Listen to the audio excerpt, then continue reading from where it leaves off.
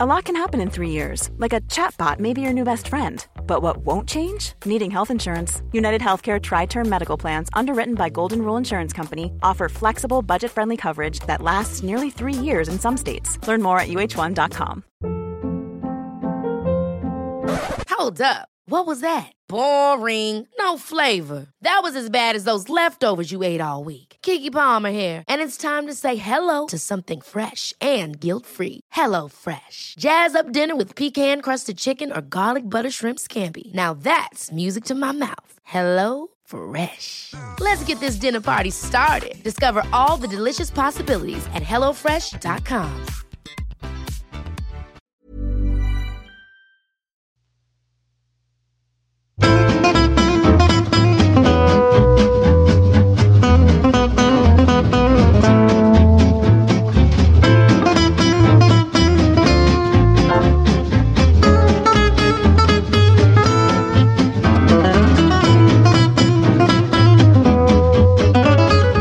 Då kör vi igång direkt då och säger hej och hjärtligt välkomna till Handbollspodden Avkast. Spela in det här inte direkt efter att Sverige slog Tyskland i en ganska tråkig men jävligt viktig vinstmatch. Utan snarare spelar vi in det direkt efter Norge har tagit sin första seger mot Spanien sen Gud vet när. Vi tyckte ju att Sverige hade en lång förlustsvit mot Spanien, men Norge hade ju faktiskt en ännu längre. Inför den här matchen så tror jag inte det var någon som egentligen trodde att Spanien skulle se så blek ut. De har ju bortfall och de har några fler bortfall nu än när de mötte Sverige. Men att Norge ändå gjorde processen så här kort med Spanien, det överraskade åtminstone mig. Såg du det komma, Josef, som är vår Spanien-korrespondent? Ja du, vad tänkte jag innan? Jag trodde ju att Norge skulle vinna, det gjorde jag faktiskt. Men nej, kanske inte så enkelt. Jag tycker väl att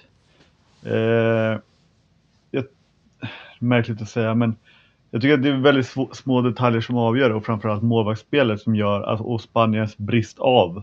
De är ju väldigt bortskämda med extremt bra målvaktsprestationer, och det var ju en period i andra halvlek, början på andra halvlek, där Spanien spelade jättebra försvarsspel och Norge får ta ganska dåliga avslutningar, men som ändå slinker in. Och det är väl överraskande. Det är klart, nu ska man inte kanske kräva alla målvakter dippar, men ja, det förvånade mig. Det brukar ju vara deras fördel att om Pérez de Varga dippar så har de Corrales att slänga in, och båda dippar inte samtidigt. Precis. Vad sa Charlie där emellan? Ja, jag undrar bara vad du sa så här, ja, men jag trodde ju ändå att Norge skulle vinna. Varför trodde du det med tanke på hur Norge har sett ut fram till de sista två matcherna? Ja, för jag tycker inte heller att Spanien är så speciellt bra. Jag tycker att hela vår sida egentligen tycker inte att det spelar så bra handboll i den här, jag vet inte, är det B-gruppen eller? Ja. B-mellanrundan. Ja. Och sen exakt vad jag baserar på, nej, det var väl lite magkänsla, fingret i luften. Men nej, jag tycker inte att Spanien har varit speciellt bra. Och drabbade av covid nu så är en smal och begränsad 9 meters lina ännu mer smal och begränsad liksom. Men det här sätter ju i alla fall, och vi kastar oss bara rätt in i det nu, det sätter ju matchen på tisdag, Sverige mot Norge, i ett jättespännande läge. För nu är det ju så att det laget som vinner av Norge och Sverige går vidare till semifinal.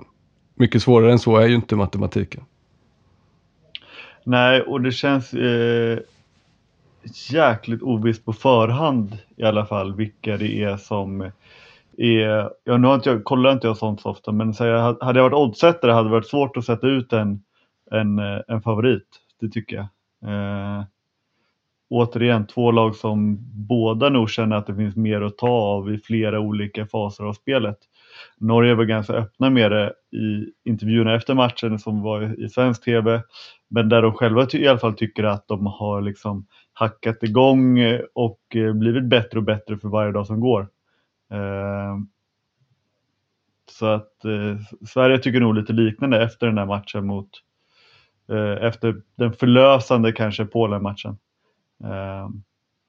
Men tuff match, kul.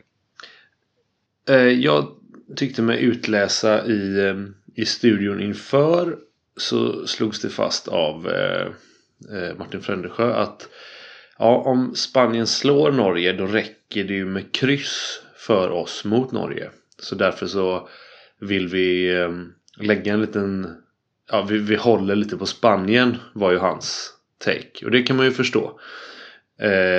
Att man har den lilla räddningsplankan att man inte måste vinna. Men nu när det blev som det blev, så leder ju Norge då. Har 6 poäng, 19 plusmål. Sverige 6 poäng, 16 plusmål. Spanien 6 poäng, 7 plusmål. Är det inte så att vid vinst mot Norge så kan vi väl vinna gruppen? Eller kan vi inte gå förbi Spanien för att de har någon slags inbördes? Vi kan ju bara gå förbi dem om de tappar poäng mot Polen i sista matchen, men det kommer de inte. Är det så? Så att inbördes går för målskillnad då? Ja. Okej, ja men det är bra. För det behöver ändå slås fast. För annars så... För det var inte solklart för mig att det var så. För då kan jag känna att det här var bättre. Att vi har en chans att vinna gruppen nu. Men det har vi ju inte då. För att Spanien kommer ju inte förlora mot Polen. Nej. Eller tappa poäng. Nej, det är ju oerhört osannolikt. Så att det är ju Sverige eller Norge med största sannolikhet som tar en plats. Och så Spanien känns ju givna på den andra. Ja, det var la skit då. Den ska vinna. Jävla orent. Kul för Frankrike dock. Ja. Vad sa du? Kul för Frankrike att få möta Spanien. Absolut. Jo, så är det ju. Antar vi. Ja, exakt. Ja, fast hur blir det där då om vi säger att Norge vinner mot Sverige? De kan ju fortfarande vinna gruppen eftersom de har slagit Spanien då. De inbördes. Ja, i och för sig, de vinner jag utgår ifrån att Sverige vinner. Ja, det har du helt rätt i. Det ska vi ju göra, naturligtvis. Vill vi bryta ner lite mer Norge-Spanien, eller ska vi förflytta oss till dels vad Sverige gjorde mot Tyskland och vad vi tror inför den matchen? Ja, men jag tänker att det där hänger ihop lite, för när vi ska prata om vilket Norge vi ska möta, då kommer vi ju prata rätt mycket om hur de såg ut mot Spanien. Så jag tänker att vi kan börja i den änden då och analysera våra kommande motståndare, Norge.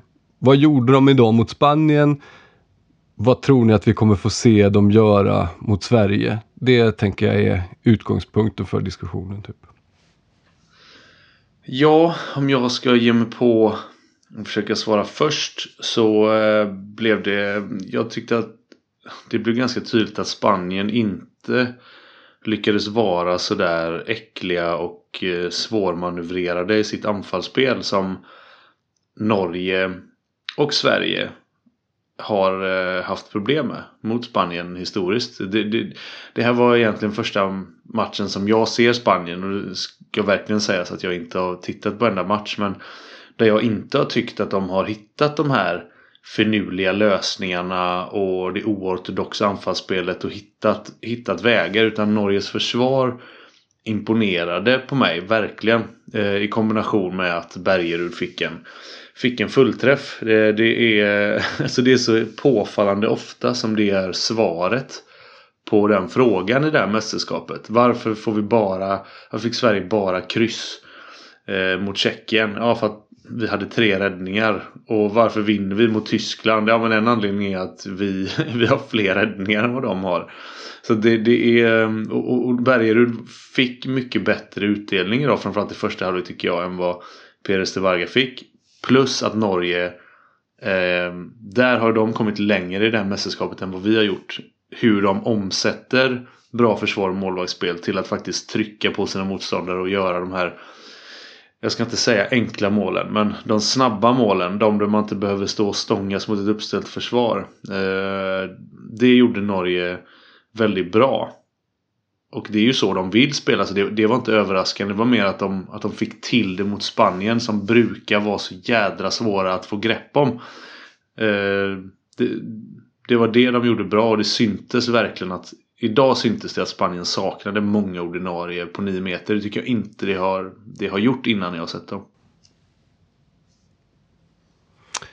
Nej, det är ju det här mästerskapet utvecklas ju till ett Claes Hellgren-mästerskap på det viset. Det är ju han som alltid hamrar in hur viktiga målvakterna är, och det stämmer ju ofta, men det stämmer kanske ännu mer den här gången än tidigare.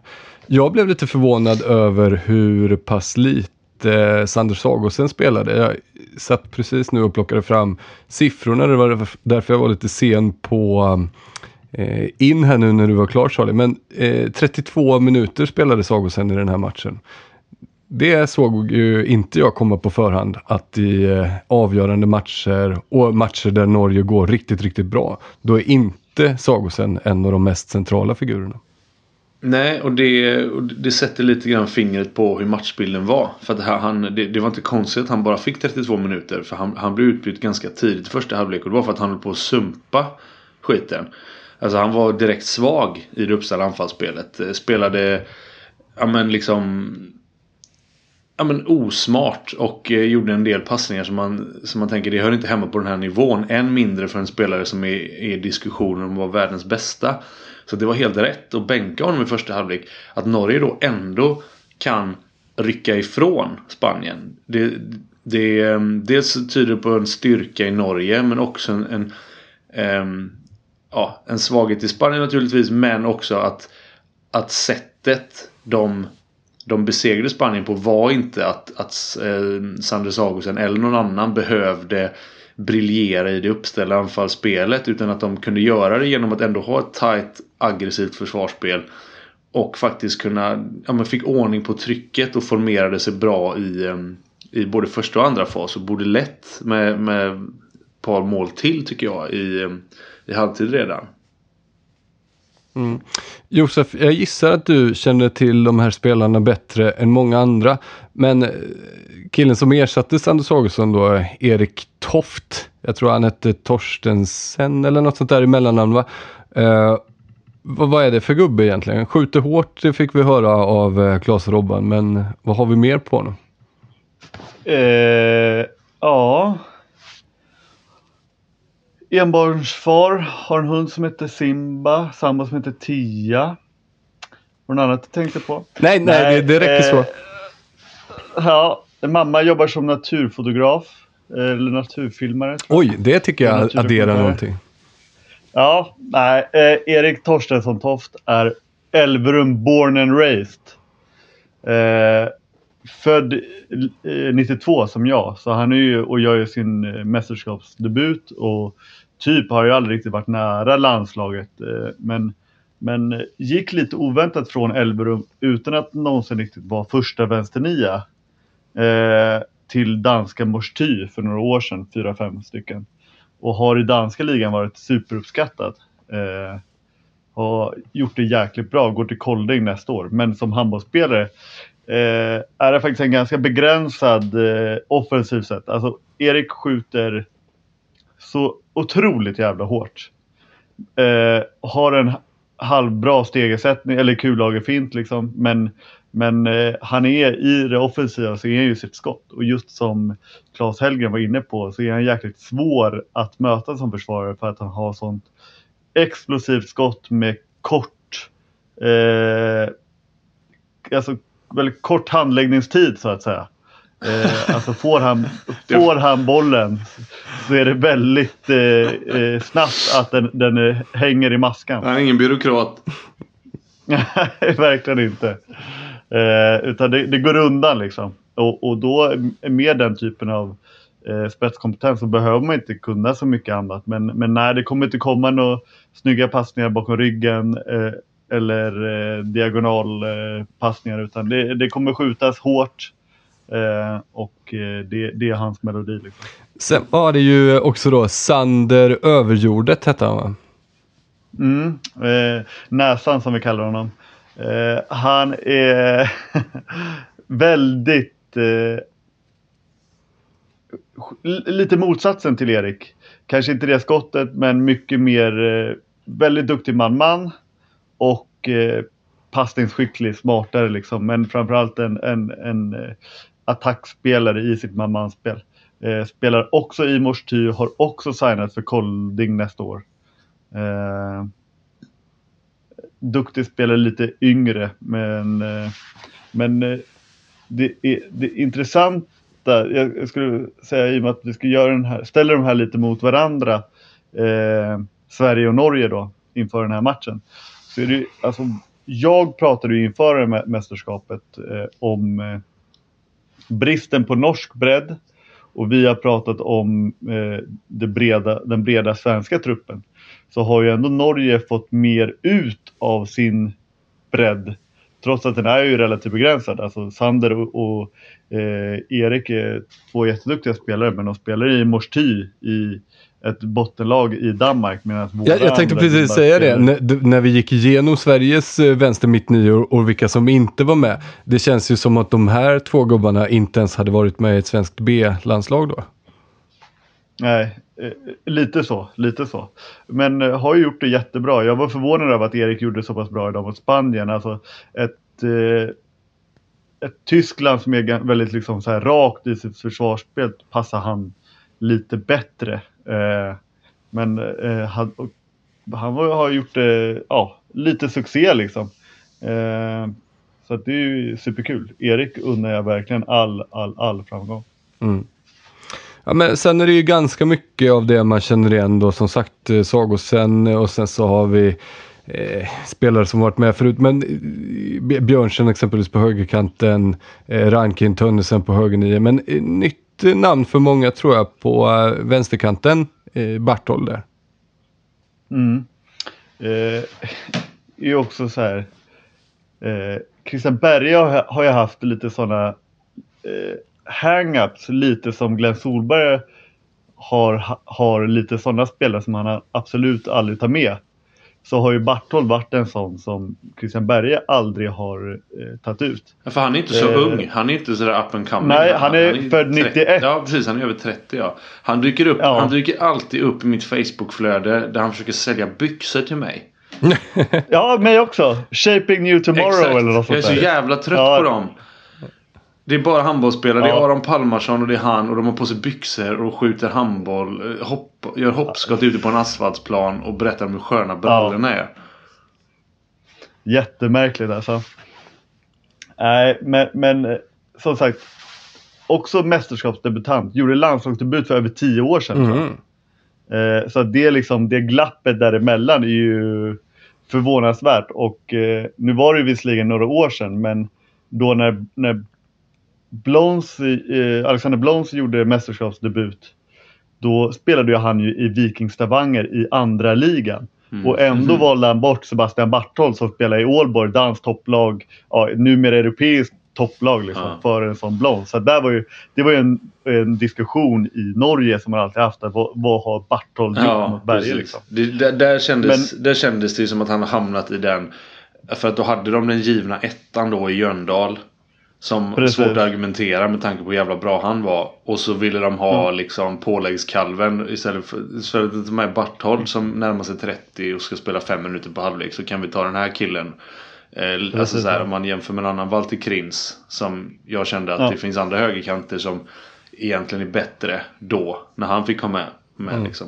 Men nej, det är också att Ålborg har smugit fram som en sån som faktiskt en superklubb. För jag tänkte på det idag också, att varje gång jag ser honom så slår det mig hur jävla bra jag tycker Christian Björnsen är. Och att jag känner att hans karriär inte har blivit det jag... Fått en utveckling. Ja, alltså så här, han har varit svinbra överallt och jämt. Men därför så känns det så fel att hans klubbar efter Kristianstad har varit Wetzlar och nu då sedan 2021 Ålborg. Och bara så här, fan jag trodde liksom att det fanns typ FC Barcelona i honom. Eller valfri stor klubb i Tyskland.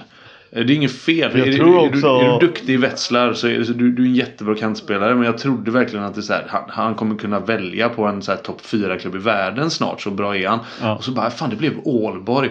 Men Aalborg är final i Champions League. Så att det är lite så här, man lurar sig själv lite och tror att det inte är ett superlag. Ja, men precis. Men håller vi dem som topp 4 i världen bara för att de var i final i Champions League? Nej, men de är nog bättre än vad jag tänker när jag ser att... När jag tänker att någon går från Wetzlar till Aalborg, så min spontana är så här att det var inte ett steg uppåt. Nej, men det kanske det är liksom. Men det var också några år sedan där jag vet att han själv var väldigt besviken över att han behövde förlänga med Wetzlar. Och att det inte var, för han hade ju några mästerskap, om jag får säga mellan pekfingret och tummen och pekfingret, så var det väl typ 16-17 liksom. Där han var riktigt jäkla bra år ut och år in och gjorde det bra i Wetzlar, och där man säger okej, nästa kliv är ju typ den typen av klubbar. Jag vet inte om det är en 2+ info är ju då att Björnsen och Barthold är svågrar, och att Barthold är gift med Björnsens syster, och det var också nog en del, tror jag, att de valde att flytta till Aalborg. Björnsen med alltså komma lite närmare familjen och sådär. De är ju bra polare, och syrran var där. Fan vad gött att köra 60 i klubblaget, köra 60 i landslaget båda två, och sen ses man på släktmiddagen och knäpper en bärs i bastun. Ja, precis. Och så spelar man i en asrolig liga, tjänar bra med pengar, och sen spelar Champions League och går långt. Och ska spela med Aron Palmarsson och Mikkel Hansen också, är det väl? Oj.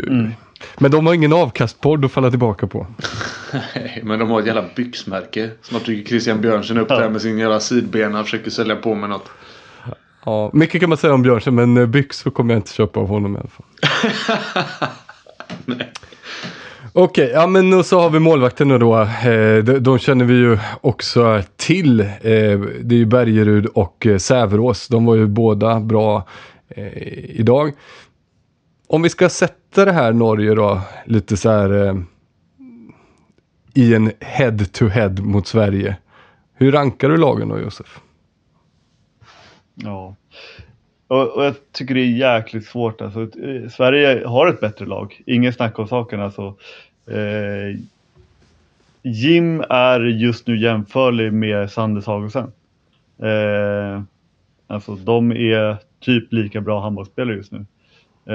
Och för det hade ju varit kunnat vara Norges edge, eller är väl Norges edge, att de har världens bästa spelare. Men jag tycker Jim är ju just nu i alla fall bättre än Sander, som inte har högre högsta potential, absolut, men inte är där just nu. Och i övrigt så är ju det är inte någon position där jag tycker att Norge är bättre. Höger 9 i och för sig kanske, och höger 6 då i så fall, om när Björnsen är bra liksom. Men annars tycker jag Sverige är bättre på alla andra positioner. Eller Sverige är bättre än på, sa jag det? Ja. Men tycker du att de är bättre på de andra positionerna i det här mästerskapet? För det är det som får mig att vackla lite. Precis, och där tycker jag ju att egentligen att ingen av dem visar någon super... jag tror inte de sitter i Danmark och skakar i byxan och undrar om vem det ska bli i semifinal liksom. Jag tycker bägge har haft det kämpigt och inte nått sin fulla potential. Men med bra punktinsatser däremellan liksom. Så jag tycker att det är jäkligt svårt. Då har vi koll på det. Jag tänkte att vi kan gå igenom Sveriges matcher nu också. Det är ju fördelen med det här mästerskapet att det spelas en massa matcher hela tiden. Bara den här veckan så har ju Sverige spelat Ryssland, Polen, Tyskland på ett par dagar här. Så vi kan väl säga någonting om vad vi... För ska vi vara krassa så var ju gruppspelet så där. Då var man ju rätt kritisk mot Sveriges spel, och det lyftes mycket röster som sa så här, men det här är alldeles för dåligt, det håller inte måttet och vi är vidare, men ja, det blir inget om vi fortsätter spela så här. Men Sverige tog ju sig verkligen samman och körde över Ryssland, vann ju den matchen hur lätt som helst. Och sen Polen, det var ju inte ens match i 10 minuter innan Sverige hade satt ner foten och städat av det motståndet. Och Tyskland idag då, i och för sig lite tajtare, och tyskarna bet i liksom, men det kändes inte riktigt farligt egentligen, tycker inte jag, även att det var jämnt fram till en kvart kvar eller så. Så hur ska vi ranka Sveriges form nu? Är det på uppåtgående? Är det fortfarande sådär? Eller är det här lite spanskt så? Vi vinner alla matcher men utan att spela bländande. Jag tycker det är helt klart på uppåtgående. Och därvidlag så är ju vi och Norge lite lika. Men det har ju inte blivit den här... Alltså från att Norge verkligen måste ha varit bedrövliga som vi var inne på förra veckan. För att få stryk mot det här Ryssland som vi städde av enkelt utan att Sverige... Vi var inte briljanta mot Ryssland. Men det var inget snack om att vi skulle vinna hur vi än bar oss åt. Att man fattar inte hur Norge kunde få stryk mot det Ryssland. De måste ha varit så oerhört bleka. Och den matchen mot Spanien idag är jättestabil tycker jag. Även om Duce Puta-bröderna inte är med, så är det en jättebra match. Så det känns som att det är en brantare kurva uppåt för Norge. Men jag tycker det är väldigt tydligt att Sverige också har... men vi är på väg åt rätt håll. Inte bara att vi... Alltså det visar resultaten, poängskörden om man nu kan prata om det också. Men insatserna, fler och fler delar i spelet sitter där, tycker jag.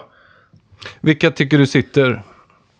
Ja, men jag tycker alltså målvaktsspelet är ju bättre i huvudrundan, mellanrundan än vad det har varit i gruppspelet. Vi vinner ju målvaktsmatchen i alla de här 3 matcherna tror jag. Försvarsspelet börjar ju stämma. Bergendal vill jag plussa för. Jag är ju så här... Jag tror att jag har något...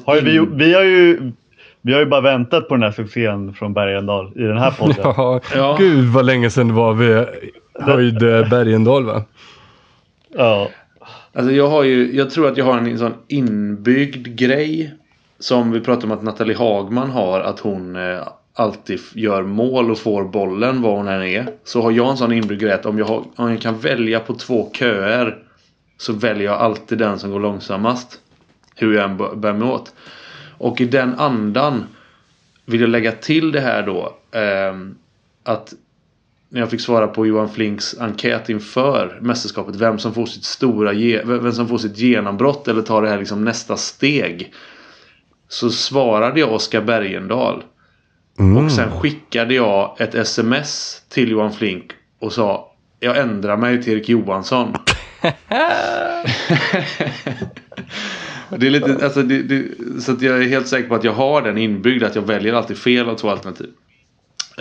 Och jag vill med det påvisa att herregud vad Bergendal har vuxit in i det här mästerskapet i takt med att Sverige har gjort det. Han har verkligen tagit den här han har axlat Max Darris roll.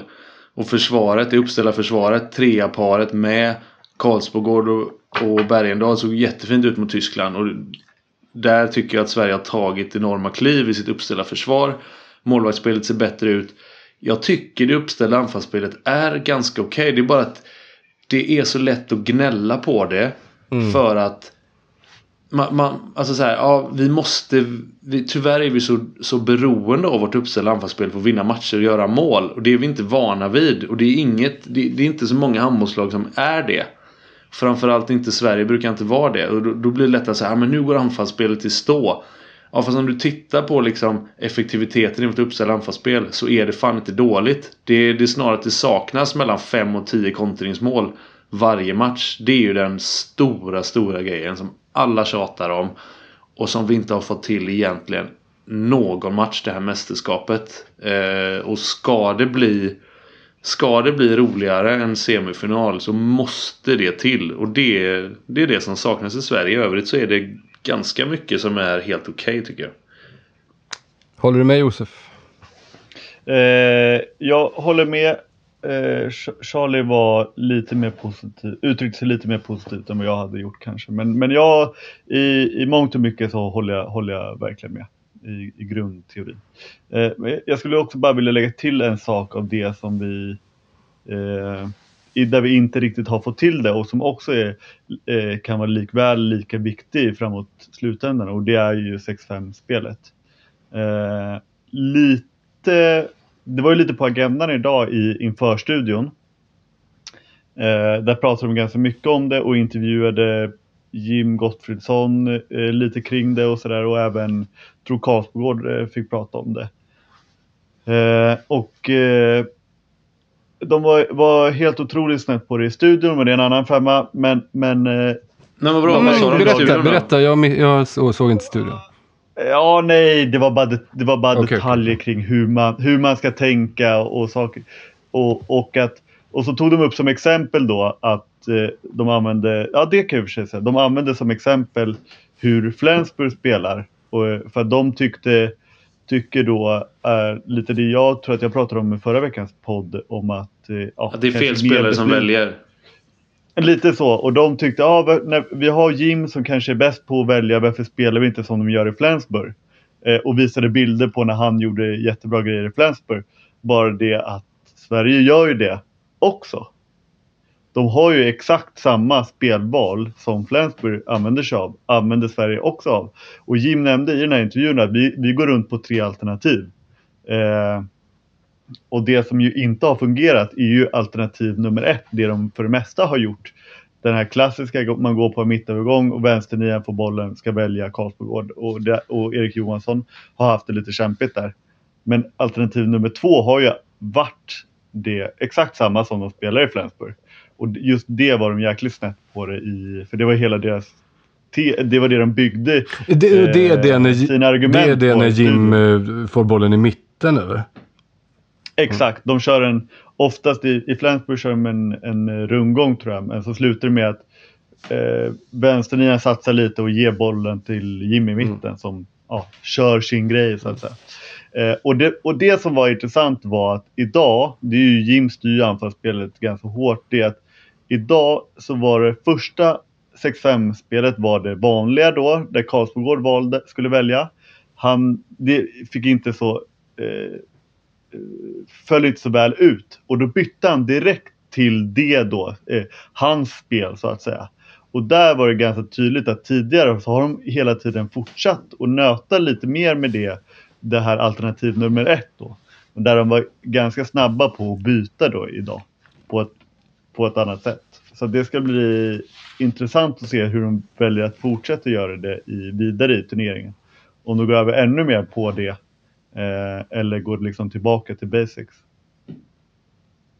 Ja, om basic är alternativ 1 så känns det att de kan inte gå tillbaka mer på det, för att det hur väl det borde funka i teorin så har det inte funkat, det håller jag med om. Men tycker du att det blev ett bättre utfall då med alternativ 2, om vi kallar det som de efterlyser i studion och som är Jims spel då, om vi kallar det? Ja, precis. Alltså jag minns inte exakt om så här procentuellt vad som blev utfallet. Jag tycker att Sverige gör den varianten som de oftast kör. Jag tycker framförallt att de utför den väldigt dåligt och ger Jonathan Karlsbogård ganska svåra arbetsförutsättningar. Och där tycker jag man kan börja i den änden innan man klagar på Jonathan Karlsbogårds eventuella felbeslut. Vad är det för detaljer som de hade behövt ändra på för att ge Karlsbogård bättre förutsättningar? Ja, och det blir ganska svår podd egentligen när man inte kan visa. Här hade jag velat ha en Viasat-studio då, där man kan dra pilar och grejer. Men det man kan sammanfatta... Säg som Jim Gottfridsson gjorde i timeouten. Ser ni det framför er, grabbar? När han drog upp ett ganska långt spel. Många spelare sa nog bara absolut, jag ser det framför mig. Jag ser det. Ja, exakt. Grumligt, men jag ser det. Ja. Jo, precis. Och det är tycker jag, det är att Jim går ju på en mittövergång. Och tajmingen däremellan, när man väljer att gå över på den mittövergången, då vill man ju ha förflyttning på trean. Den ensamma trean kvar. Så att han måste hänga kvar vid mittnian och sen passar över och så öppnar man då upp en lucka mellan 2-3 för vänsternian. Att liksom, och där 3 måste rusa lite. Nu passar de till vänsternian och Jim går ganska makligt tempo på övergång. Så att 3:an, den luckan finns nästan aldrig. Det blir ganska statiskt liksom. Och då, om man ska göra det så, det är fint att man kan välja att spela det statiskt. Men då tycker jag att man ska spela med en mittsexa istället för Jim som går på övergång. För att det är en helt annan, det blir en annan situation med det blir mer av en mittsexsituation och den klarar mittsexer av bättre än vad Jim någonsin gör liksom. Ja, för det finns ingen anledning att köra det med mittnia, för det är ingenting i den första rörelsen som du måste vara mittnia för. Det är inte där du någon gång kommer uppstå ett läge. Så då kan du lika gärna så här, och det är ingen som tror det heller.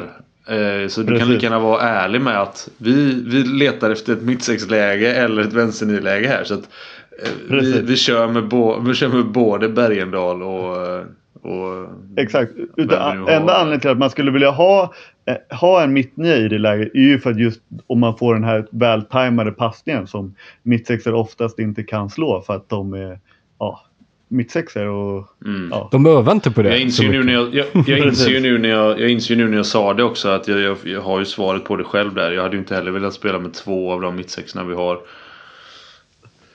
Nej, det är en annan femma. Vi har ju 4 stycken att välja på det. Ja, och då hade jag nej, vi kan lämna det där. Men det räcker med att konstatera att vi vill ha så få bollkontakter av mittsexspelare ute på 9 meter som möjligt. Ja. Ja, tyskarna körde i och för sig med Winczek där idag, men han är ju ett bollgeni också på ett annat sätt. Ja, och det är inte, jag bryr mig inte om bollkontakten är där. Även när han går in på sitt rätta element så är Winczek, då är han ju grym. Och det är lite det jag tänker. Jag vill inte ha 2 av våra mittsexor i sitt rätta element. Nej, jag fattar. I det här mästerskapet. Men det var tydligt, tycker jag, att Tyskland... din genomgång var jättetydlig, Josef. Också. Jättebra. Ja, men ni förstod. Vad bra. Jag såg det framför mig. Men det var också tydligt, som du också var inne på för en vecka sedan, att fan vad det passar oss att spela mot tyskt lag, tyskt motstånd. Och jag tyckte man såg att alla trivdes. Det syntes redan första 5 minuterna. Lagergren gick bara upp och lappa skott som man inte har gjort på 2 mästerskap ungefär. Och Gottfridsson inledde ju strålande. Jag tänkte fan, det här blir ju en skrattmatch liksom. Gubbarna går in och spelar med sånt jävla självförtroende, för det känns som en vanligare Bundesliga-omgång för dem att möta det här mittförsvaret med Golla och Winczek och allt vad de heter. De kändes så jävla hemma, och det kändes också som att tyskarna var så här. Ja, det är ju den här, det är ju Karlsbogård som vi vet brukar göra så jävla mycket i Lemgo. Så att det passade oss helt perfekt, tycker jag. Ja, verkligen. Jag skulle säga något smart här nu. Vad var det jag skulle säga? Jag kommer inte ihåg. Jag skulle säga något jättebra. Det var jättebra. Då väntar vi lite då. Nej, var det någonting som jag sa som triggade det? Jag kan säga en dum grej så länge, Josef, för då kommer allt du säger efter det framstå som smart.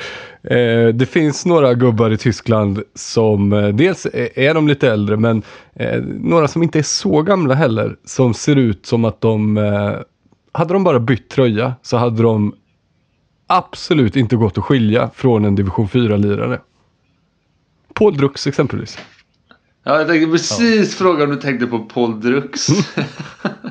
Det ser så väldigt mycket division 4 ut på hela hans kroppshydda och hur han liksom flåsar efter liksom 2 anfall och så.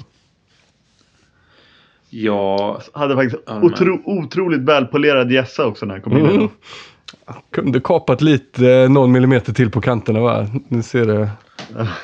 Han påminner ju också alltid om hur ung han faktiskt är, eftersom han spelar med nummer 95, alltså det året han är född. Så man blir alltid så här förbluffad över att han inte närmar sig 40. Ja, men tyskarna är ju ett exceptionellt folk på det viset att de kan se riktigt gamla ut tidigt. Vi roade oss ju med när vi mötte Ryssland att slå fast vilken av de ryska spelarna som ser mest rysk ut. Vilket var ditt bud nu igen, Josef? Det var högernia, va? Ja, Kotov, högernia. Ja, men han är också, det är inte bara heller rent utseendemässigt, utan han spelar ju väldigt handboll på ett väldigt ryskt sätt. Han spelar också handboll på ett väldigt division 4-iskt sätt. Ja, verkligen. Ja, mitt bud är ju linjespelaren istället, Andreev där, va? Vi kan lägga ut den omröstningen sen på Twitter. Vilken av de ryska spelarna som är mest rysk? Och apropå gässer så har ju brutit tummen på Kotovs gässa. Det ser man också, man ser att den är hård. Det gör man verkligen. Att den är mycket hårdare än min tumme, det såg man. Okej, här kom du på din smarta grej, Josef? Nej, tyvärr. Nej, för då tänker jag att vi ska byta över från den här mellanrunda 2 och istället hoppa över till mellanrunda 1. För det var ju precis som du sa där, Josef, att vår runda med Spanien, Tyskland, Norge, den är fan inte så rolig. Däremot runda 1 med alla roliga lag. Danmark som ju är hur bra som helst. Men sen Island och Nederländerna som vi ju redan förra gången lyfte som poplag och sa, ja men visst kul att det går bra för dem, men sen kommer de ju åka på pumpen. Det gjorde de ju inte, det blev ju precis tvärtom. Island tog ju en skrällseger mot Frankrike och gjorde ju det på ett sätt som var väldigt kul att se. Var ju väldigt fint faktiskt. Sånt där är jag svag för, att se hur rörd Viktor Hallgrímsson var efter slutsignal. Han blev ju rörd till tårar efter sin insats. Jag tror att det var väldigt viktigt för honom. Det var ju så att han heter Pall Gustafsson, va? Målvakten med Björgvin Pall Gustafsson. Precis så, målvakten med det karaktäristiska utseendet med det långa håret och pannbandet och så, som ju har varit med sen vi började kolla på handboll i den här podden, höll jag på att säga. Men han har ju varit med since forever. Och som har klippt sig också. Han har ju klippt sig också, om du inte har lagt märke till det. Jo, tyvärr har jag ju håret och pannbandet längre. Men för mig kommer han alltid vara målvakten med det långa håret och pannband. Hur många gånger han klipper sig som helst. Men han står ju och har gjort det jättebra i den här turneringen. Hallgrímsson har ju varit inne lite grann och vi har ju pratat om honom. Det var väl du som såg honom komma fram till och med i GOG där, Josef, när du spelade där och sa att de har en ung lovande målvakt. Men sen så har det ju inte i landslaget sett så himla bra ut. Alltså, han har ju inte lyckats ta den där första platsen. Men nu så drabbades ju Gustafsson av covid, var inte med. Lite orosmål måste det varit på den isländska himlen då. Och då kliver Hallgrímsson in och gör sitt livsmatch. Ja, verkligen. Och även om det är ju tröttsamt, nu har vi inte nämnt det än, men alla lag sliter väl mer eller mindre med covid av olika slag. Eller ja, coviden är väl av samma slag i och för sig, men i olika mängd i alla fall. Men Island är och var ju extremt hårt drabbat med i princip alla högerhänta nyckelspelare sjuka. Alltså Gisli Kristensson, Aron Palmarsson, Bjarke Elisson, Olaf Gudmundsson, Elva Jonsson och Björgvin Gustafsson. Och även om Frankrike har några sjukdomsfall, men så finns det en helt annan bredd där. Och att Island vinner på det sättet så stort, för det var ju inte något snack om det, var otroligt imponerande. Ja, och de var bara 4 mål ifrån Danmark också, med exakt samma sjukdomsproblematik. Så det var ju första laget som verkligen pressar Danmark också. Med, som du säger, varenda, alltså det är ju bara startspelare du räknar upp där i princip. Ja. Gudmundsson kanske inte är en startspelare, men han är ju definitivt den första du byter in när du behöver vila någon av dem där. Så att det är sjukt, och vad kul det är, för vi sa ju det att liksom Holland och Island är ju de som har charmat oss, och det känns lite orättvist att de har hamnat på den sidan och att den andra trötta sidan där vi befinner oss, vi har ju verkligen haft stolpe in på det sättet att vi kan liksom vi kan komma, antingen om vi eller Norge kommer till semi, och Spanien för den delen, det är ju för fan inget lag där som har imponerat. Sen kommer 2 lag till semi från våran sida som känns trötta liksom. Jämfört med de här enormt skickliga lagen. Och Hallgrimssons tårar sätter ju verkligen fingret på vad den matchen betydde. För nu är det ju ändå så att Island, de har Danmark och Frankrike, de är avklarade för deras del i den här turneringen. Nu har de betydligt beskedligare motstånd framför sig, Kroatien och Montenegro. Även fast vi absolut inte ska avfärda det som lätta matcher, så är det ju inte Frankrike-Danmark. Medan Frankrike faktiskt har kvar Danmark. Framförallt så har ju Island det i egna händer nu. Alltså slår de Kroatien, vilket jag inte håller för osannolikt, och sen Montenegro. Ett Montenegro som där och då kommer vara... Ja, just det. Kroatien redan avsågat. Och Montenegro kommer också vara det. Så ja, Island, det är absolut inte omöjligt att de kniper andra platsen i den här gruppen. Oavsett vad Frankrike gör. Nej, verkligen. Och det var också intressant. Vi pratade inför mästerskapet om, tror jag, hur det här skulle påverka att det skulle vara 100% arenakapacitet i Ungern och bara 25% eller någonting i Slovakien. Och just den ungerska sidan, alltså nu spelas det också fredig handboll, men tror fan att publiktrycket hjälper till att göra det mycket mer underhållande. Även om Ungern har åkt ut, men det är ju en del danska, isländska supporter och så vidare där. Och verkligen höjer nivån liksom. Precis, det är svårt att säga vad som är hönan och vad som är ägget, men det känns som att de lagen förtjänar att spela i Ungern på något sätt. Det går liksom hand i hand. Om det är på grund av publiken eller att det bara gör att det blir liksom exponentiellt bättre. Men det hade varit ett slöseri att låta Spanien och Tyskland spela i Ungern. Det hade inte lyft den matchen ändå. Nej, precis. Vad är det han heter, den isländska coachen nu igen? Gudmundur Gudmundsson. Såg ni när han tog timeouten när fel lag hade bollen? Ja. Oerhört roligt. Han skämdes så jävla mycket. Han tyckte det var så fruktansvärt pinsamt. Han kom på det liksom. Det är de här knapparna nu de slår på timeouten för. Och så slog han på den. Och precis när han slog till den så kom han på sig. Fan, vi har inte ens bollen. Och skämdes som en hund. Men det var inte i någon matchavgörande situation. Så det var gult kort. Fick han 2 minuter då eller? Gelbes Karte tror jag. Ja, det blev gult kort. Jag vet inte exakt vad... Förut, de där knapparna finns i danska ligan. Och då vill jag minnas att reglerna var i alla fall att det automatiskt skulle bli 2 minuter och straff emot liksom. Så jag tror också att det var lite, han var nog lite rädd för det. Så att det var nog lite show också i den där skammen. Att verkligen visa att det var liksom inte med flit straff. Ge mig inte eventuellt hårdast möjliga straff liksom. Men nu kanske det är andra regler i US-turnering, det vet jag faktiskt inte. Nej, så kan det vara. I så fall var han väldigt snabb på att räkna ut det och reagera utifrån det. Nåväl, vi ska väl säga någonting om montenegrinerna och Nederländerna också. Nederländerna som fick båda sina målvakter skadade flög ner gubbar som inte är proffs utan som hade varit på jobbet på dagen innan och sådär. Och så kliver de in och gör det bra och vinner matcher trots det. Väldigt imponerande fortsatt av Nederländerna. Synd för Montenegro där. Ja, och det ska vi säga om Nederländerna. Lite det du är inne på. Att även är klart, väldigt mycket fokus blir ju kring Kai Smits och Luke Steins. Men där har du ju gubbar som knappt är professionella liksom. Och så kommer du in och gör väldigt fina figurer som spelar i beskedliga klubbadresser runt om i Europa. Så det är verkligen kul med den typen av handboll och prestationer. Kai Smits såg jag ju nu då har fått covid, så han har väl gjort sina sista minuter i den här turneringen, men förtjänar ju verkligen att lyftas. Har ju gjort en otroligt bra turnering. Han har väl i det närmsta snittat 10 mål per match, men riskerar ju att inte ens komma med i All-Star Team ändå. Det är ju ett starkt år för högernior.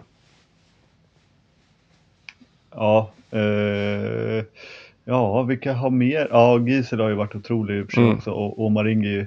Magnusson i Island. Ja, Island. Ja, verkligen. Så du har ju 3 superstarka kort för en högernia på ett mästerskap. Ja, det var inte för inte som jag valde 3 högernior i mitt hållet. Jag valde bara inte Kai Smith, så jag valde Ivan Martinovic istället. Han har inte bidragit. Hur går det för ditt hållet? Jag vet faktiskt inte en aning. Faktiskt. Jag tror jag låg typ plats nummer 100 i vår miniliga av 300. Men jag har inte gjort några byten eller någonting. Jag har varit väldigt inaktiv. Tyvärr. Apropå högernior, hur går det för Dika Mem? Medel? Ja, han är ju ändå Dika Mem så att säga. Så det är inte helt kattpiss. Men man har ju höga förväntningar också. Mm. Nej, men det känns ju på något sätt logiskt och lite rättvist om det blir så att Island går till semifinal på Frankrikes bekostnad. De har ju spelat bättre, känns hungrigare och känns som att de har fler bitar på plats. Och visar också att det finns en bredd som vi kanske inte trodde på när de ändå lyckas prestera som de gjorde med så många ordinarie borta. Ja, verkligen. Och det är ju det jag tror att jag sa det inför mästerskapet, att de har en bättre trupp än någonsin. Frågetecknet är ju kring målvaktsprestationerna. Och när man då får till en sån prestation som man gör då mot Frankrike, då vinner man också. Alltså så bra är de i anfallsspel. För de får ju spela. De har ju till exempel en bredd på höger 9 som få andra nationer med jätteduktiga som knappt får gå in på banan på grund av den rådande konkurrensen. Nu blir det konsumentupplysning också. Jag tror inte vi nämnde det i inledningen, så jag nämner det nu istället, att planen för den här podden är ju att snacka upp Sverige-Norge, men att vi sen då spelar in ett nytt avsnitt efter Sverige-Norge har mötts. Och då kommer vi också kunna sätta ut lite semifinaler, tippa lite framåt finalen och så. Så det kommer ett avsnitt till i mitten på veckan här. Spelas sannolikt in då tisdag kväll och släpps någon gång under onsdagen. Så det kan man ju hålla lite utkik efter om man är en sån som lyssnar på vår podd. Och det gör man ju om man lyssnar nu. Är det Patreon-exklusivt eller? Nej, det tror jag inte. Vi öppnar väl upp för alla, va? Vi är ju sådana sköningar. Ja, generösa. Kul. Jag sitter hemma i covid nu med Schelina virus på hjärnan. Ja, det har varit en fruktansvärd vecka, ska jag säga. Men nu är jag ur den här skiten. Så att nu talar vi inte mer om covid. Jag är så jävla glad och bjussig. Alla får vara med här. Podd till alla. En andra chans på livet. Ja, verkligen. Hur fan vad gött att komma ut och gå till Ica igen. Jag kommer vara som en sån nykter alke som har träffat Gud nu. Ja. Yes, förutom att snacka EM så tänkte jag att vi också ska passa på att lyfta en guldhatt. Och då tänker jag på den första svenska medaljen som har delats ut i år, nämligen i ATG Svenska Kuppen, där Skuru ju tog hem dubbelmötet mot Skara och nu då kan titulera sig Svenska Cupmästare. Hur ska vi ta lite en sån tempen på vad vi tyckte om den här första upplagan av damernas Svenska Cupen? Vi har ju herrarnas final att se fram emot lite längre fram också. Ja, men det kan vi verkligen göra. Det är klart, den blev lite halv på så sätt att en del av skärmen är ju att få möta, eller att division 3-gäng kan ställas mot elitlag, och det har vi inte, den möjligheten har vi inte haft i år, men oavsett så tycker jag att det måste ju vara, nu har inte jag följt med sett alla matcher i damernas ATG, men att det måste ju vara succé. Alltså Skara kommer nog aldrig vara så nära eller aldrig ska jag säga, men de är bra mycket längre ifrån en titel om det inte hade varit ett cupformat än vad den var i år. Och också då därmed en Europacup-plats. Så att det var ju kul. Ja, klubbarna verkar ju vara av lite olika uppfattning. Det har ju inte varit marknadsmässigt har det väl inte varit någon succé, utan snarare lite, den uppfattning jag har fått av klubbarna är att det är något som mest stör i det vanliga schemat, och att det kostar pengar och att exponeringen är dålig. Så att klubbarna verkar... Vilken typ av exponering menar de då? Gentemot publiken, eller? Ja, alltså, det är svårt att locka publik. Ja, det är väl svårt att locka publik, och det är inte, förutom finalerna så är det ju inte något riktigt mediehus som sänder det. Nej, och det kan jag ju berätta. Eller SVT, och då är det ju liksom så här, då får du köpa sändningen på Solid Sport och allt sånt där, och det har väl inte blivit det har inte blivit den här festen som man kanske såg framför sig, men alltså jag bara återger min känsla av hur klubbarnas bild av kuppen är. Jag säger inte att det är inte min bedömning av kuppen liksom. Nej, och det ska jag säga, så att det var ju ganska tajta restriktioner nu när finalerna gick, och att tanken är ju också längre fram är ju att det ska vara ett Final Four som ju också då kommer vara publikmässigt en större fest då. Men jag menar, om vi ska vara helt krassa, fine att alla matcher sänds i C More från SOE, men nu har ju inte vi tillgång till, eller kanske Charlie, men gemene man har ju inte tillgång till tittarsiffror från C More-sändningar.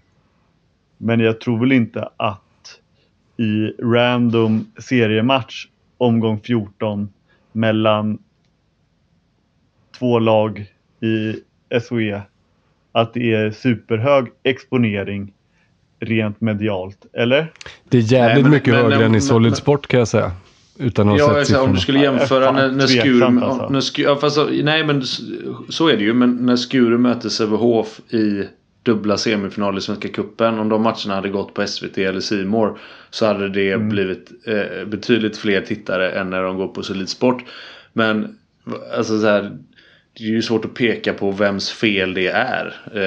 Och jag tror också att det är för... Alltså det är ju alldeles för tidigt att döma ut kuppen. Ja. För jag har precis fått den. Och jag är också lite förvånad över att det är som sagt det intrycket jag har fått av de få klubbar som har kommit med det till mig, så har det, att de tycker mest att det har liksom stört. Men det tror jag också har att göra med att men titta bara på det på herrsidan. Alltså de har inte ens lyckats få till att spela de här jävla semifinalerna mellan Kristianstad och Sävehof. För jag tror fan att det blir ett irritationsmoment på grund av flyttade matcher och covid och allmän osämja i princip. Och då är det klart att det stör. Och så det här med att matcherna ligger så pass tidigt på sommaren, de första gruppspelsmatcherna, när man egentligen är i någon uppbyggnadsfas. Beror ju på, det är ju samma där, beror på vad man tycker. Det kanske är ett trevligt avbrott med lite tävlingsmatcher också, kan jag tycka. Ja. Man kan också tycka att vad fan, vi är mitt i vår uppbyggnad, så ska man gå in och spela matcher som betyder något. Så Sverige har ju också den längsta försäsongen i hela Europa typ. Så att, och det är klart att det är jättebra med fysträning och allt och det, men att det tycker jag är en märklig grej. Ja. Jag tror också det är en vanesak. Jag tror det är en vanesak. Ursäkta. Ja. Men för i Tyskland, alltså det är ju ingen skillnad om du spelar Tyskland eller Danmark eller något. Då är det ju också så att kuppen börjar ju tidigt. Och så möter du, om du kommer från högsta eller andra ligan, så möter du ett lag i lägre division, och så ska du bara liksom klara av det, även om du är i din uppbyggnadsfas eller vad fasen det är. Och det är därför det finns sidning. Så att jag säger inte att jag köper argumenten. Jag bara säger att det finns en del barnsjukdomar, om man kallar det så då, som sen känns som att klubbar och förbund behöver reda ut tillsammans. Men jag menar, det är klart att vi vill ha en kupp och se vad det, alltså potentialen för Svenska kuppen och det vi vill ha med den här sammankomsten i en Final Four på sikt, det vill man ju inte missa. Jag tycker att det har varit en pajasturnering i år av 3 anledningar egentligen. Den ena anledningen är precis den som du var inne på, Charlie. Alla de här matcherna som har flyttats fram och tillbaks. Det har varit svårt att få överblick på när matcherna ens ska spelas, om de ska spelas, vem är det som liksom är så här ansvarig för det. Och det där hänger ihop med anledning 2 som jag tycker gör att det har varit en pajasturnering i år. Nämligen, det har inte funnits någon någon bra information. Alltså inte ens deras egen sajt har det gått att läsa när matcherna ska spelas. Hur det har gått, någon statistik eller någonting sånt där. Så att även vi som typ driver en handbollspodd och är intresserade och vill snacka upp de här matcherna. Inte ens vi har nåtts av informationen om hur det har gått till. Det tycker jag är skitdåligt. Så det är 2 usla grejer. Och sen den tredje grejen, att de har lagt så mycket matcher på Solid Sport som jag tycker är en usel plattform, om jag ska säga det. Jag fattar att det fanns inget annat att välja mellan. Och då kanske det är det minst dåliga alternativet. Men där kanske ATG själva får fundera på hur de ska göra till nästa år. Ska de bygga någon egen liten plattform? Ska de snacka med någon annan intressant? Eller hur ska de göra? Borde kunna outsourca det till klubbarna. Att klubbarna får sända det i sina egna kanaler, livesändningar på Facebook eller det är väl typ det Solid Sport kunna locka. Jo, men det borde ju kunna locka mer tittare. Det är klart, det kanske Solid Sport vill ha deg liksom, men om vi vill nå ut till fler personer. Ja, men det är i alla fall 3 usla grejer. Men jag tror, och det här vill jag bara ha sagt nu då, eftersom det där var något av en sågning, så tror jag att nästan allt det där är barnsjukdomar, precis som Charlie är inne på. Nästa år när man får Final Fouret, när turneringen har satt sig lite grann, när vi inte får förhoppningsvis då ta i trä och allt sånt där, någon covid som gör att vi måste flytta matcher huller om buller. ATG själva bygger säkert upp sin sajt, får ut information, de kanske till och med anställer någon som skickar ut lite pressmeddelanden. Det kanske finns odds på matcherna, sådana grejer. Och de kanske redan nu då ser över någon rimlig plattform till nästa år. Alltså jag tror på sikt att kuppen kan bli asbra. ATG har ju börjat lite smått. Nu har inte jag tittat på det själv, men de har ju någonting med Zacke. Jag såg ett avsnitt. ATG-studio. Jag har inte riktigt hängt med på vad det är, men det är väl ATG som står för det. Väl? Ja, så är det. Han snackar mest landslaget där. Zacke. Ja, jag vet. Men jag tänker att det på sikt kan ju vara någonting. Verkligen. Som de ser in i det här. Ja, och om vi ändå då ska försöka dra ihop den här säcken som vi öppnat upp, så grattis till Skuru som ändå är de historiska första mästarna här nu i återkomsten av kuppen. Helt välförtjänt. Och det, med all respekt för Skara, så kände vi ju att när de slog ut Sävehof, eller ja, den semifinalen skulle ju avgöra vem som blev kuppmästare. Det trodde vi ju hela tiden. Och så blev det. Det var inget snack över 2 möten också som finalen spelades. Så ställde ju Skuru av det tämligen enkelt och välförtjänt. Så att det är ju inget snack. Och nu har de ju då regerande svenska mästare, tog kuppen, och jag skulle vilja säga att de går in i den här vårsäsongen som har smugit igång SOE som knappa favoriter till SM-guldet. Jag vidhåller det alltså. Ja, för jag tänkte precis säga det, att det imponerar ju ännu mer att visst nu inte bredden i toppen av svensk damhandboll så bred, utan det är ju väldigt mycket Sävehof och Skuru.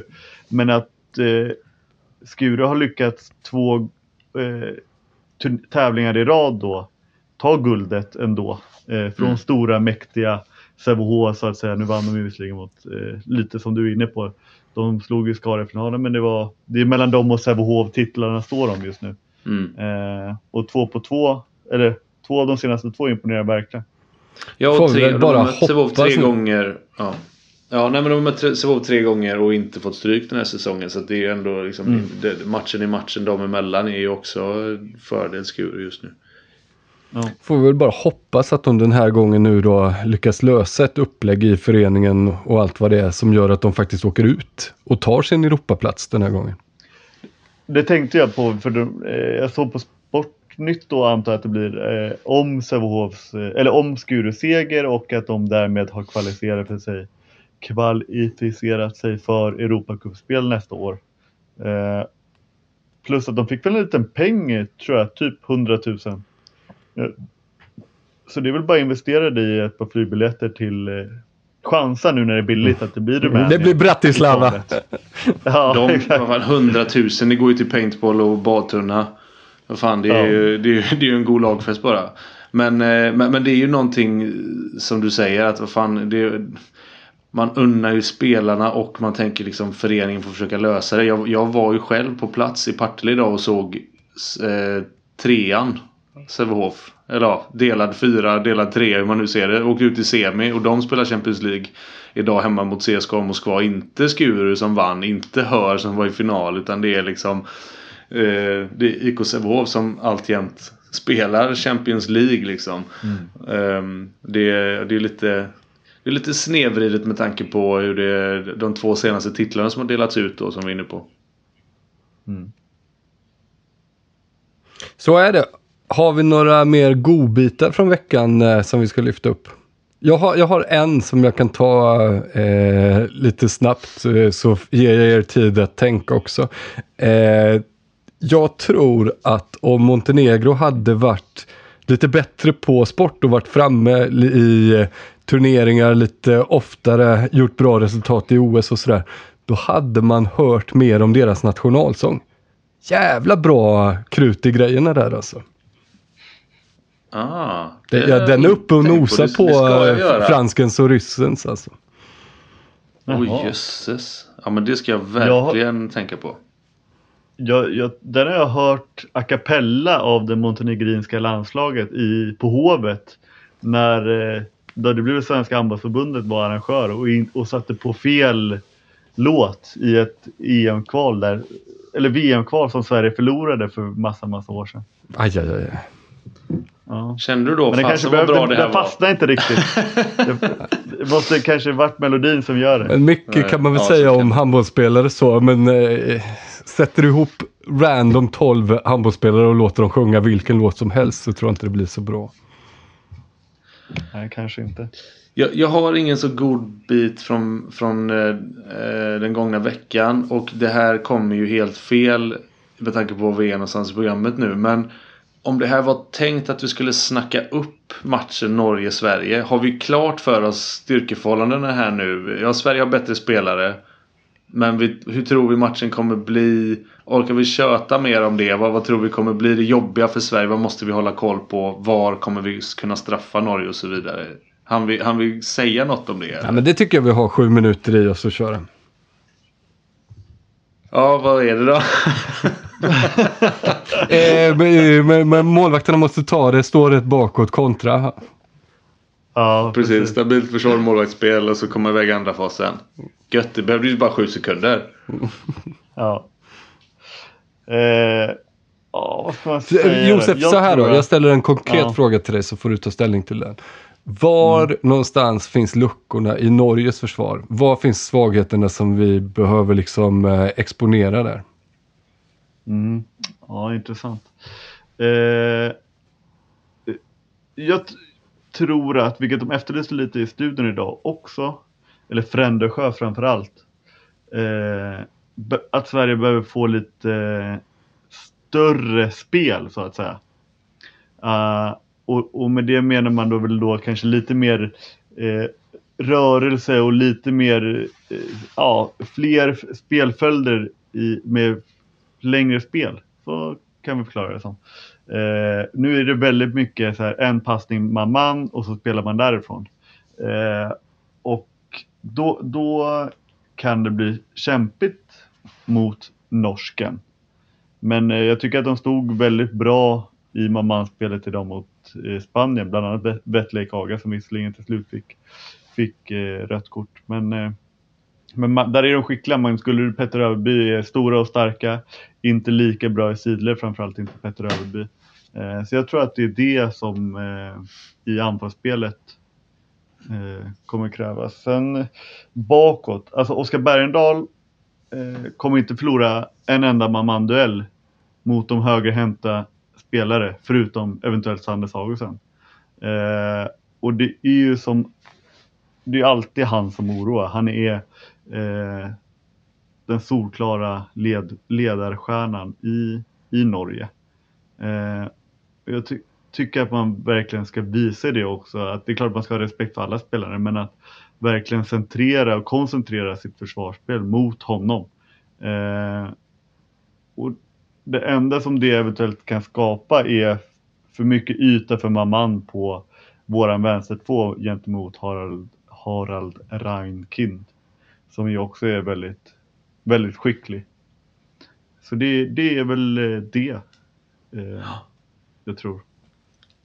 Nej, det är rimlig och logisk analys. För precis som du säger, Spanien spelar ju inte någonsin det här stora spelet som böljar fram och tillbaka, utan mycket individuellt och hitta små avtal 2-2, 1 och ligga och vända och vrida.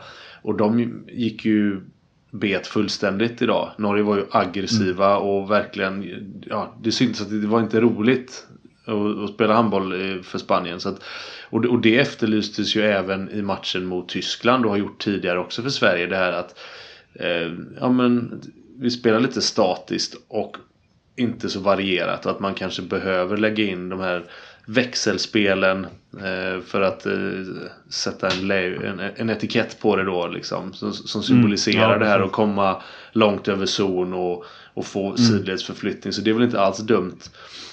Jag tror inte att det kommer bli eller jag ska inte säga att det inte blir en match där kontringarna avgör, men med tanke på hur det har sett ut så har jag ju svårt att se att det helt plötsligt ska lossna för Sverige och att vi trycker som fasen i våra andra faskontringar. För det var liksom ännu tydligare idag, tycker jag, att det finns liksom många halvchanser att slå en passning.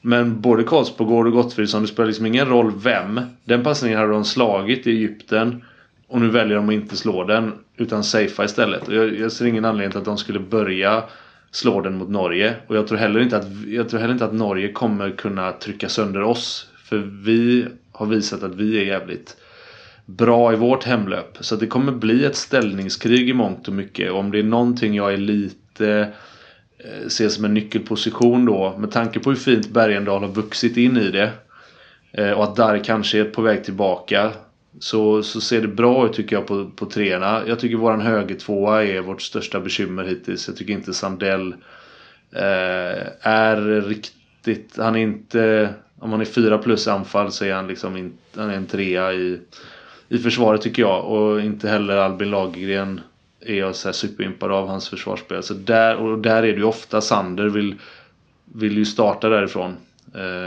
Så det kommer bli en jävligt viktig position, hur vi löser de första trycken från Norges vänsternio, tror jag. Bra. Styrkeförhållanden då? Vilka vinner? Sverige, såklart. Yes! Fan vad gött. Ser fram emot tisdag då. Ja. Tack som fan till alla som lyssnar, och tack till er då, pojkar.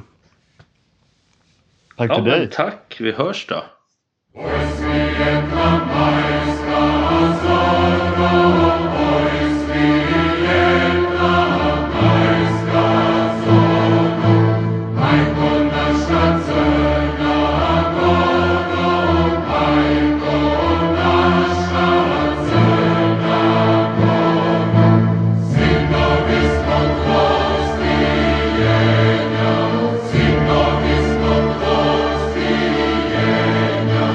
It's so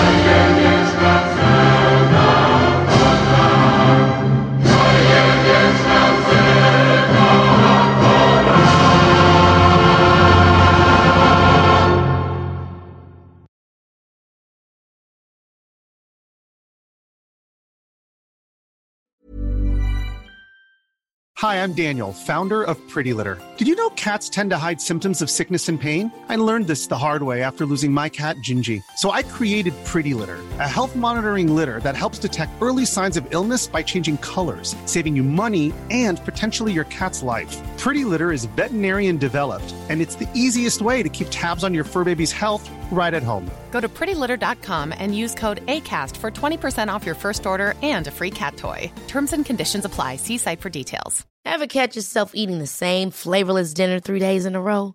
Dreaming of something better? Well, HelloFresh is your guilt-free dream come true, baby. It's me, Keke Palmer.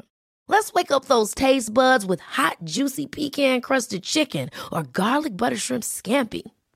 Hello Fresh. Stop dreaming of all the delicious possibilities and dig in at HelloFresh.com. Let's get this dinner party started.